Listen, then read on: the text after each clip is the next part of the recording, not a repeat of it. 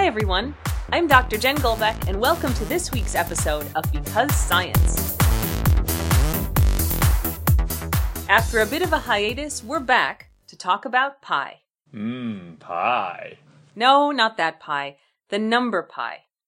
I've always had a fascination, maybe an obsession. I named my first dog Pi. But it's not just me. Even The Simpsons gave pi some love. Cross my heart and hope to die. Here's the digits that make pi. 3.141592653589793238384. Pi even has its own day. And this year, it's going to be an epic day. That's because on March 14th, 314, get it? The date and time actually makes the first 10 digits of pi. Those digits are 3.141592653. So on March 14th, 2015, 31415, at 9:26 and 54 seconds, the date makes the first full 10 digits of pi. But why is this one irrational number so fascinating, prompting math geeks everywhere to memorize and celebrate it? This week, we look at the history, uses, and future of pi. We invited our listeners to call into the Because Science voicemail box this week and leave their messages with their thoughts about pi or just to recite how many digits they know.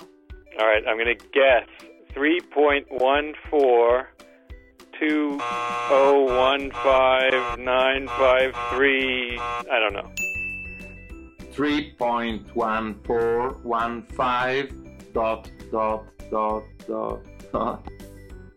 3.1415926535897932384626433. Let's start with a little refresher about pi. It's a constant, meaning it's just a number. It's infinite, so the numbers after the 3 go on forever. And it's irrational, which means those digits never repeat. You probably learned about pi in elementary school for the area of a circle, pi r squared, or maybe the circumference, that's pi times the diameter. But have you ever tried to measure it? You know how they have a meter in Paris? They should have a pi in Paris. You know, there's the meter, there's the second, right? That's how many oscillations of a something atom, right? And now there should be a pi, a constant, where you can go like, oh, all our computers died, we have to reset them with pi. We have to go back to the original pi. I think there should be that. Why isn't there that? That's what they should have in Paris. A circle with a 1 meter radius. It should be like, this is our circle for making pi, for measuring pi. Calculating pi. Measuring, not calculating, measuring. I want a physical representation of pi. Don't bother me with the formula. That's just approximation. That's just wizardry, dark magic. So you want to measure pi? Okay. Here's Cody Bunton, a PhD candidate at the University of Maryland, to tell you how to measure and see pi in all the circles around you. When I was a kid, and I was first being taught about pi, my teacher presented it to me as just a number that was thought up by some ancient Greek philosopher, and I would need to memorize this number because it would be useful in several geometric formulas that I would need to know in order to pass my class. And I didn't really get the sense of the connection between pi and the real world, or what pi meant from a practical standpoint. But the connection is there, and we can show it with a little experiment that you can do pretty simply, and it'll give you a sense of pi for yourself. So you need a few things for this: a string, like a shoelace, a marker, and a few circular objects you can pick up from around your house, like a bowl, a pot, or a pan, or something like that. But let's start with the bowl. So you take the bowl, now you take your string, put the end of the string on the rim of the bowl, and stretch it across the center of the bowl. Where the string touches the rim of the bowl on the other side, take your marker and put a mark on the string. Now, try and wrap the string around the rim of the bowl. You'll probably have to turn the bowl upside down to do this, but once the string touches itself around the rim of the bowl, put a mark on the string where they touch. And now put the string in front of you, and you'll see the 2 marks you made. Put your finger over that first mark, and make a U shape around your finger with the string. And now, do the same thing when the string passes over its start to make this nice S-shaped curve. And what you should see is the second mark you made should be a little bit beyond the edge of the S. Now what this shows us is the length of the string from its beginning to the second mark you made is a little bit more than 3 times the length of the string from its beginning to the first mark you made. Now, take whatever second object you have, like your pot or your pan, and repeat this same experiment by taking the string, stretching it over the center of the pot or the pan, and then wrapping it around the rim of the pan making marks as you go. If you once again make this nice S-shaped curve, you'll see that the second mark you made should be a little bit beyond the S curve you made. And once again, we see that this length from the beginning to the second mark you made is a little bit more than 3 times the length of the string from the beginning to the first mark you made. Now, in fact, this ratio of a little bit more than 3 to 1 holds for any circular object you can find. What we've actually done here is we've measured the diameter of our object by taking the string across its center, the circumference of the object by taking our string and wrapping it around the rim of the object, and we've seen that the ratio of the circumference to the diameter is a little bit more than 3 to 1. What we've actually done is shown this little bit more than 3 to 1 is pi to 1, and pi is the name of the label that we've attached to this ratio that's a little bit more than 3. And I think there's a difference between knowing the abstract definition of pi and seeing it for yourself. Now with this string, you can actually approximate pi by taking a ruler, measuring the length of the string from its beginning to the first mark you made, and from its beginning to the second mark you made, dividing the larger number by the smaller number, and you should come out with a number that's a little bit more than 3. And in fact, you've just approximated pi for yourself. Now we've put ourselves in the same level as those ancient Greek philosophers my teacher was telling me about. And that's why we don't need a reference pi. It's there, inside every circle. I know, that is what's awesome. That actually is. That, like, every circle will do this. That's really cool. You don't need that original circle because every circle does this. It's awesome. It really is. We've known about pi for a long time. Yeah, I'm David Joyce. I'm professor of mathematics and computer science at Clark University. David gives us a quick summary. Pi has to do with the area of a circle and the circumference of a circle, and it has appeared in lots of different cultures in the past, probably independently. The ancient Babylonians of 4,000 years ago and the ancient Egyptians of 4,000 years ago both had estimates for pi. They didn't call it pi, of course, but they had estimates for finding areas and circumferences of circles. And more recently, only 3,000 years ago or so, the ancient Chinese and Indians also had it, and it was studied extensively by the ancient Greeks about 2,300 years ago, where Archimedes found some good estimates of it.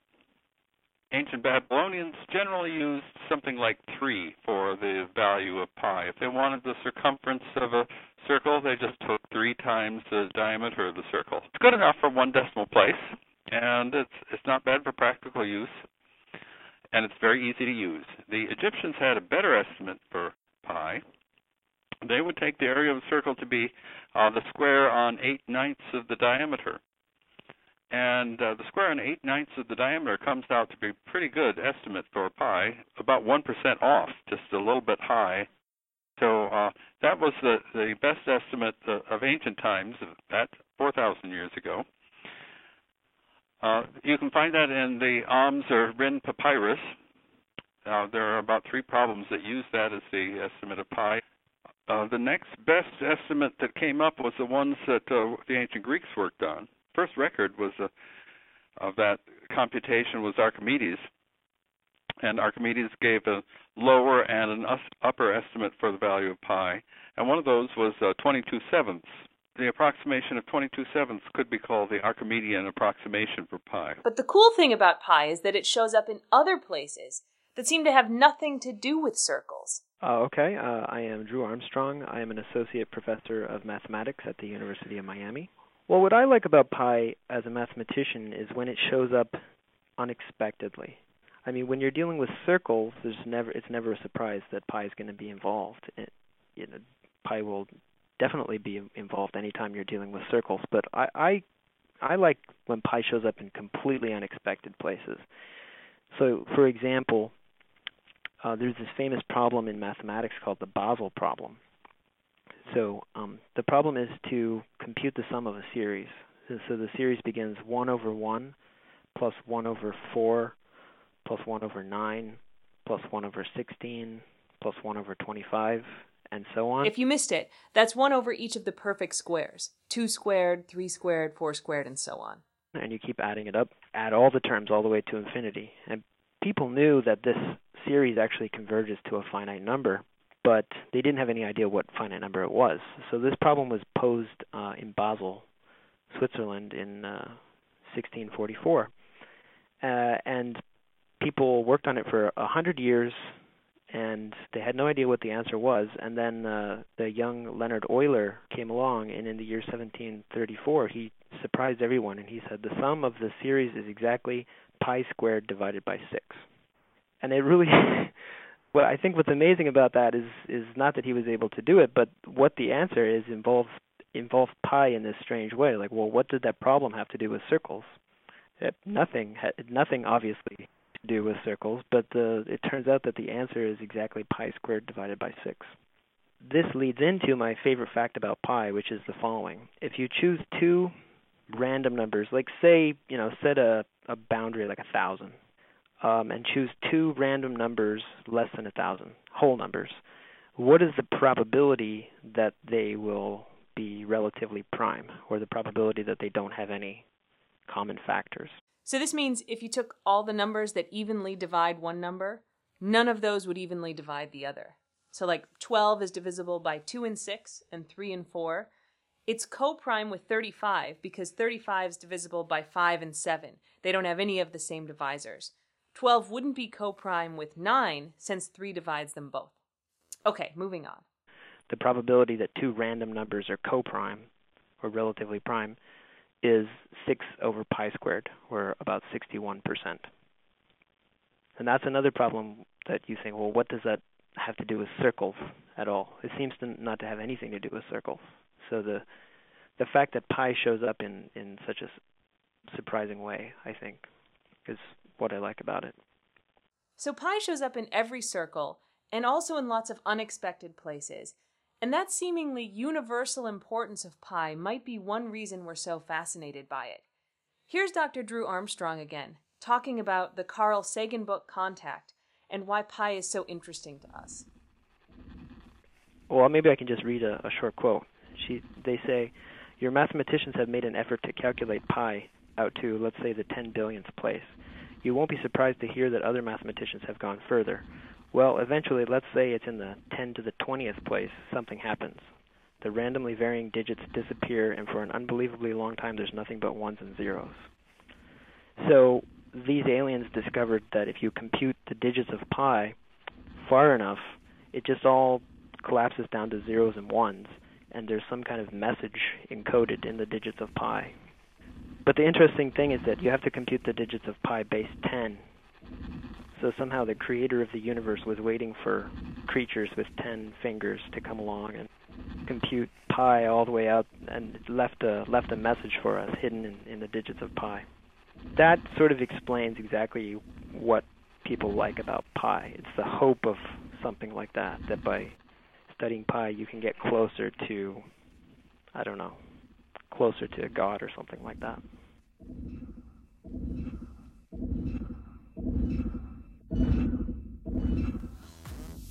So there's our little slice of pie for you. To help you celebrate Pi Day, I've included my favorite key lime pie recipe in the description of the podcast. I hope you enjoy the math and the dessert. If you like the podcast, please share and subscribe. You can find us on iTunes and SoundCloud, and at becausescience.info. If you have a comment, send it to me on Twitter to @JenGolbeck. That's it for this week's Because Science. I'm Dr. Jen Golbeck. Thanks for listening.